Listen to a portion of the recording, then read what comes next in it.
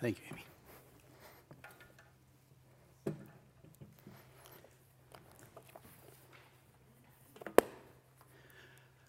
That phrase, come thou expected Jesus, or thou long expected Jesus. I don't know if you know this, but today starts Advent. Some of you may know that, the Advent season. Some of you that maybe don't have some sort of church background, you're like, what? What does Advent mean? It basically means like this anticipated coming and arrival of someone special or something special. And I used to think at this time of year, as Christmas starts to roll in, my daughter, Kaylee, she starts listening to Christmas music like right around November 1st. And this year, I used to follow her around November 2nd, but I have not done that much this year. But I got to thinking this week especially, like what is it about Christmas that so draws me in? I don't know if it draws you in or not. Some of you it may, some of you it may not. But for me, I used to label it as a single word, nostalgia. It's almost like I want to have this Christmas in the mountains with snow and all my favorite food and my family, and I want to get the toys that kids got in their 1950s. I was born in the 60s, but somehow I want to go back to this Christmas that was just like it. But I discovered something this week. I discovered it was way deeper than nostalgia. It is something deep inside of us, longing, wanting, anticipating a Savior, someone to guide us, someone to show us the way. For the Jews, think about this. They were hoping and expecting this long-awaited Messiah. They were waiting for this Messiah for thousands of years. Literally, one of the first references to Jesus or to the Messiah is in the book of Genesis, in Genesis chapter 3. I encourage you to go look it up and see if you see where he's alluded to. And Jews pass this down from generation to generation that he's coming. This Messiah is coming. He's coming. But Messiah is not a title, or it is more of a title, rather, not a person. Messiah was like the anointed one, the appointed one by God that was going to bring peace, that was going to reunite, if you will, Israel or the Jewish nation. And the word Christ is just the Greek word for Messiah. So when you hear Messiah and you hear Christ, they're one and the same.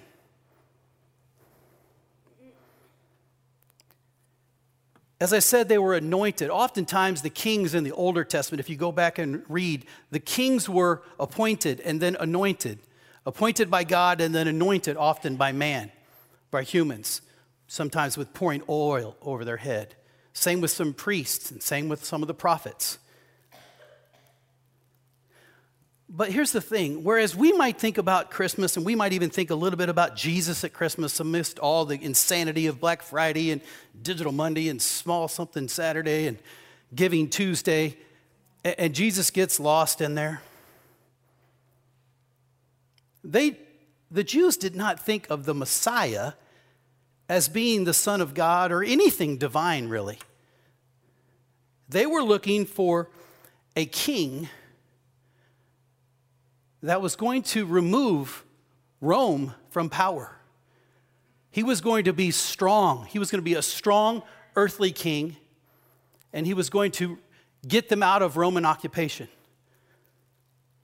So from the time of Adam to Abraham to Moses to King David to all the prophets to Isaiah, which we just saw a little bit from, the expectations were just kept alive and kept alive and kept alive and passed on from generation to generation. He's coming.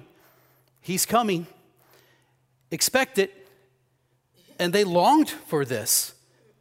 And then something happens. The prophets go silent. For 400 years, no prophet of God says anything. So can you imagine if you don't celebrate Christmas for the next 10 years and then you get to celebrate Christmas. We might just get to a slight inkling of what they were feeling. Those generations that were wanting the Messiah, craving the Messiah, expecting the Messiah, and then nothing for 400 years. Enter Jesus, a baby born in a really poor area, born in the town of Bethlehem, born to really poor people. He had no royalty. He had no earthly possessions. He comes on the scene and he grows up. He's baptized by John, his cousin. He enters into what we would call his ministry. He just begins to start to tell people, I am ushering in the kingdom of heaven. The kingdom of heaven is here. Repent and believe in me. And they're like, wait a minute. You're not an earthly king. He wasn't what they expected. And it was real simple for the Jews.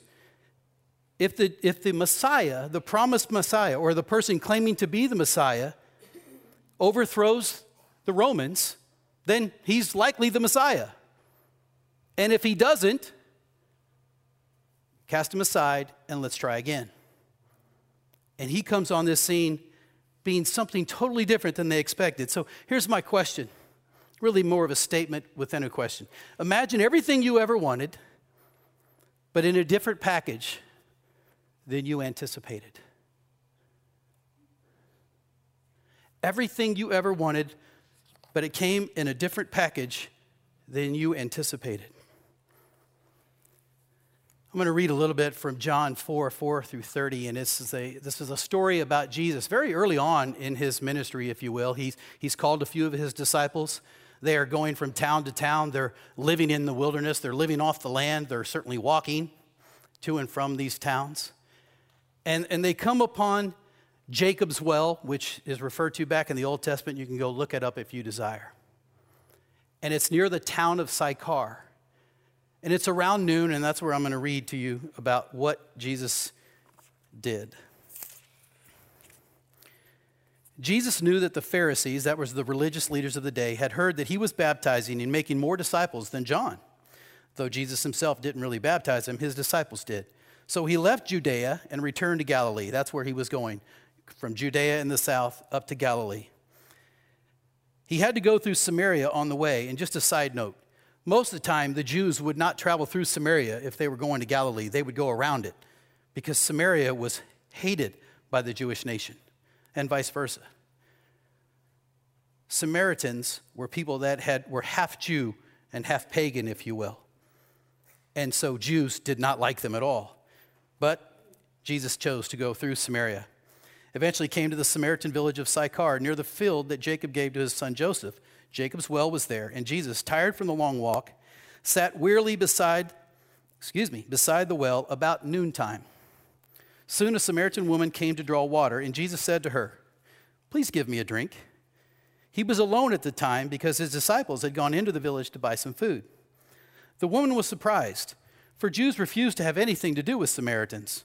She said to Jesus, "You are a Jew, and I am a Samaritan woman. Why are you asking me for a drink?"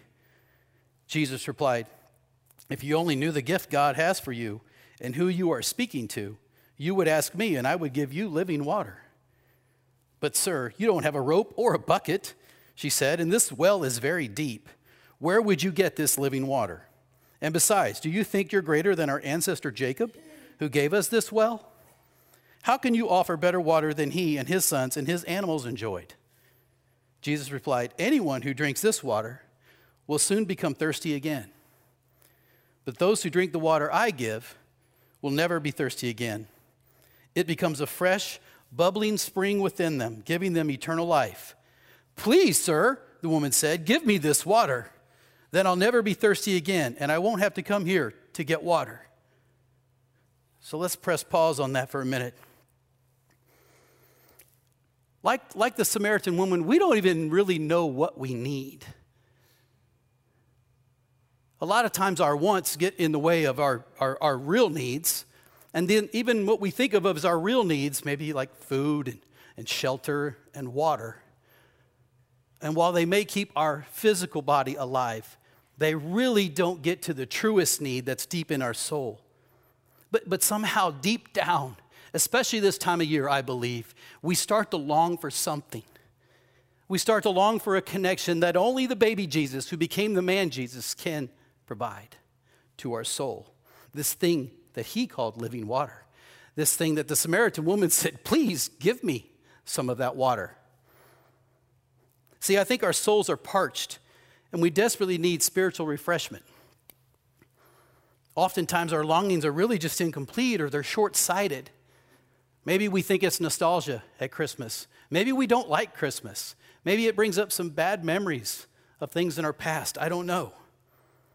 But the hole in our heart, the ache in our soul, that's our true thirst, and it can only be satisfied by the one who offers living water. But sometimes what we get, it's not at all what we expected or wanted. Remember, oftentimes what we wanted, it comes in a different package than we were expecting.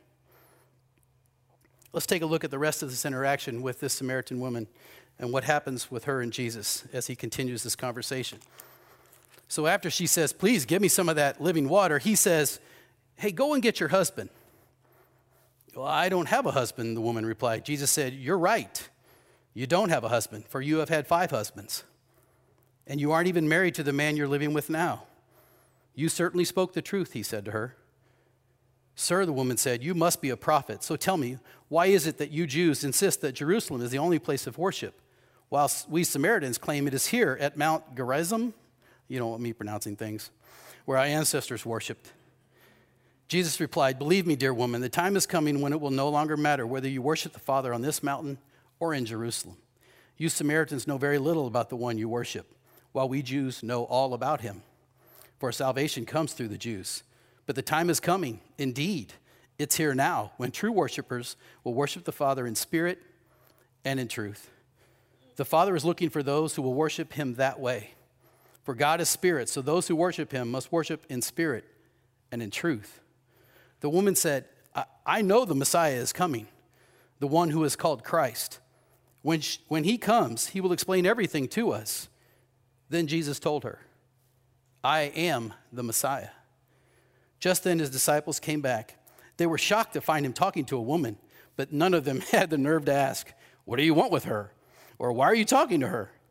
The woman left her water jar sitting there beside the well and ran back to the village, telling everyone, quote, come and see a man who told me everything I ever did. Could he possibly be the Messiah?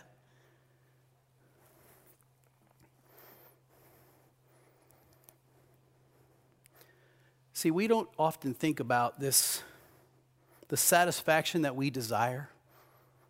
Maybe it's the joy, it's the peace. Maybe you want comfort in your life. Maybe you want the fear removed of not having enough now or later in your life. Maybe you want the fear removed of being treated poorly by your family or your friends or someplace at work. We all long for these type of earthly satisfactions to somehow help us. And we're so busy with most of that we miss this deep longing that's so far inside of us. And it's at the soul level, but I think at this time of year especially, it cries out.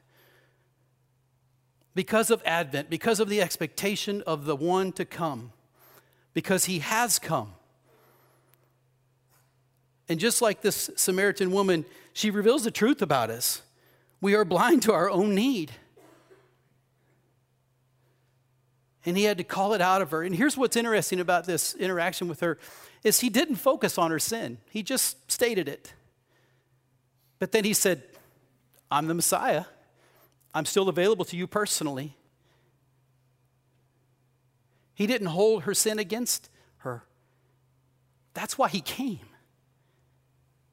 is to remove the sin so that she could have life, so she could truly sing like we just did, free. We are free. Jesus claimed to be that Messiah. He claimed to be Christ. You know, so often I think the term Jesus Christ is used so often that we think that Christ is his last name. And it's not. It's more of a title. Jesus the Christ, Jesus the Messiah might be the way I would word it. But could it be true? Could Jesus really be this long-awaited Messiah, spoken of throughout all of the Older Testament? Hundreds, if not thousands of prophecies pointing to this one person. Could he by chance, could he be the Messiah? Someone way smarter than me went and said, look, for Jesus to by chance be the Messiah, if he just met eight of the prophecies, 8 of the promises from the Older Testament, when there are hundreds, but if he just met 8 by chance, it would be like 1 in 100 million billion. What was the recent lottery? 1 in 100 million billion. I challenge someone to go out there and use Google if you need to and tell me how many zeros that is, because it's a boatload. From the virgin birth to being baptized by his cousin who was to precede him, a voice of one calling in the desert, to being sent to Egypt to save his life, but then called out of Egypt, which is another one. All of these messianic promises, these prophecies, Jesus says, they're talking about me.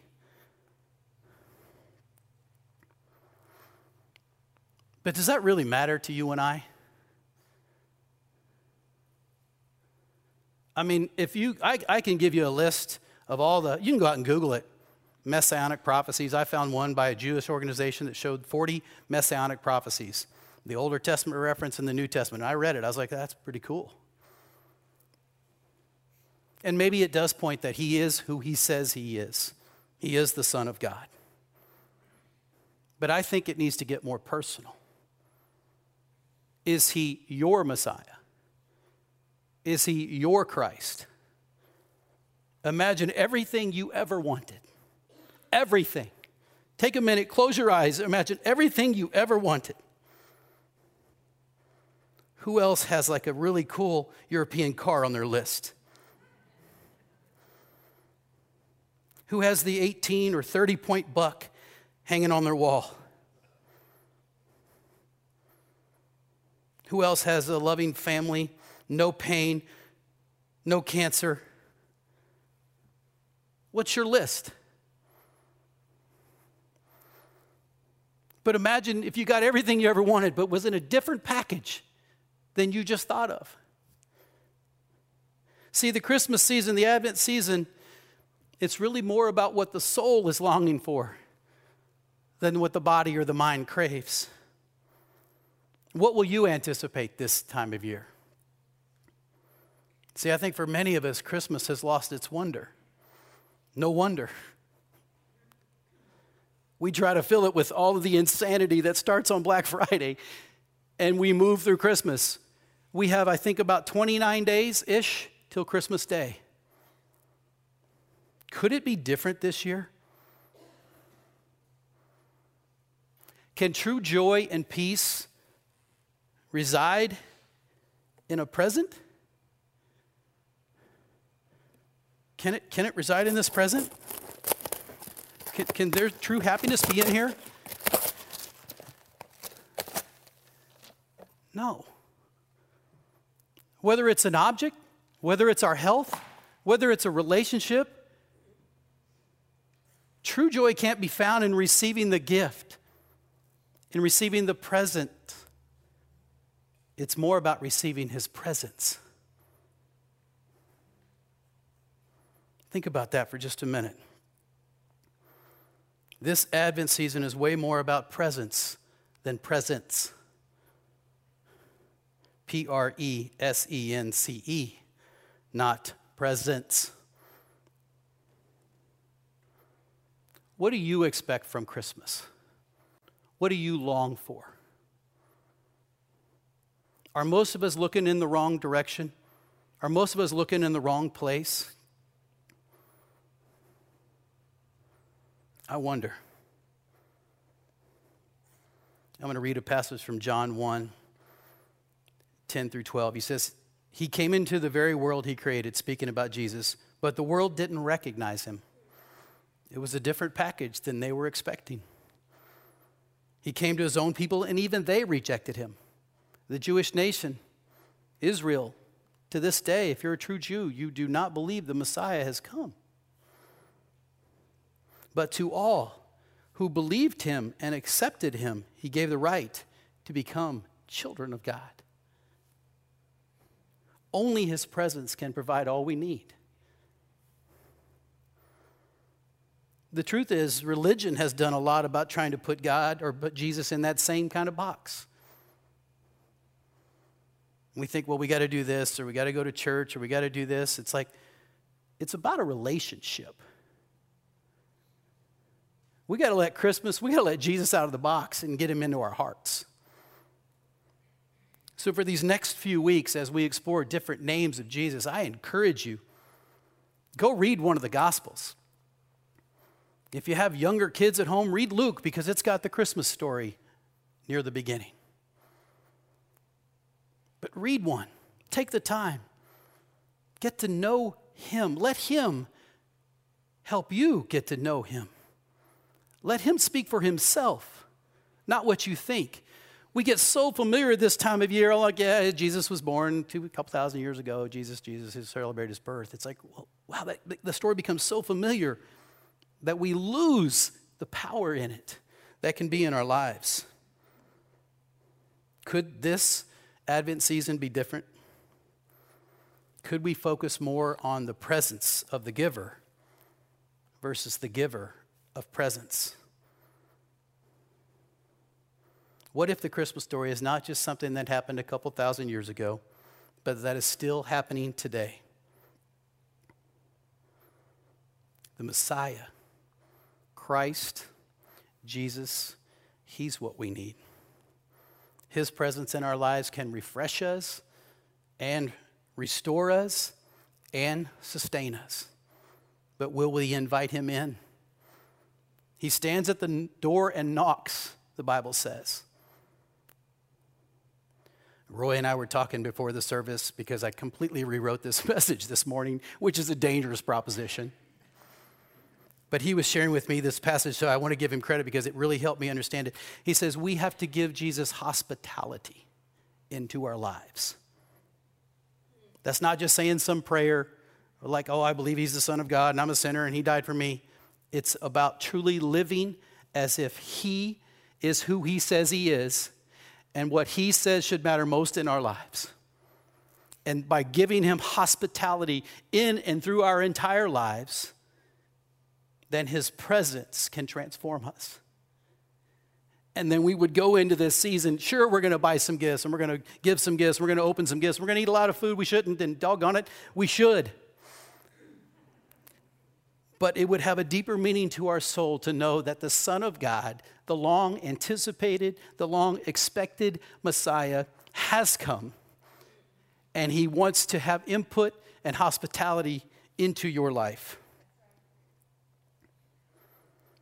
You know, I always, this may sound odd, but I always finish with the funerals that I do with this passage. But I know that may sound odd, but imagine if everything you ever wanted was in a different package than you anticipated. Imagine. Mark 8 says this, Mark 8, 27 through 29. Jesus and his disciples left Galilee. I'm just going to tell the story. They left Galilee, and Jesus says to them, Who do the people say I am? And some of his disciples responded, well, some say John the Baptist, like he'd been reincarnated because John the Baptist was dead. Some say another prophet or Elijah. Others say one of the other prophets, But then he got really real. And he looked at them and he said, yes, but who do you say I am? Peter responded, you are the Messiah, the Son of God. And then Jesus goes on to tell Peter that you did not get that on your own. That was a gift from God for you to understand that. And so my question to each of us this morning, when Jesus asks you that question, who do you say I am? What comes to your mind? What name do you think of? Would you bow your heads and pray with me?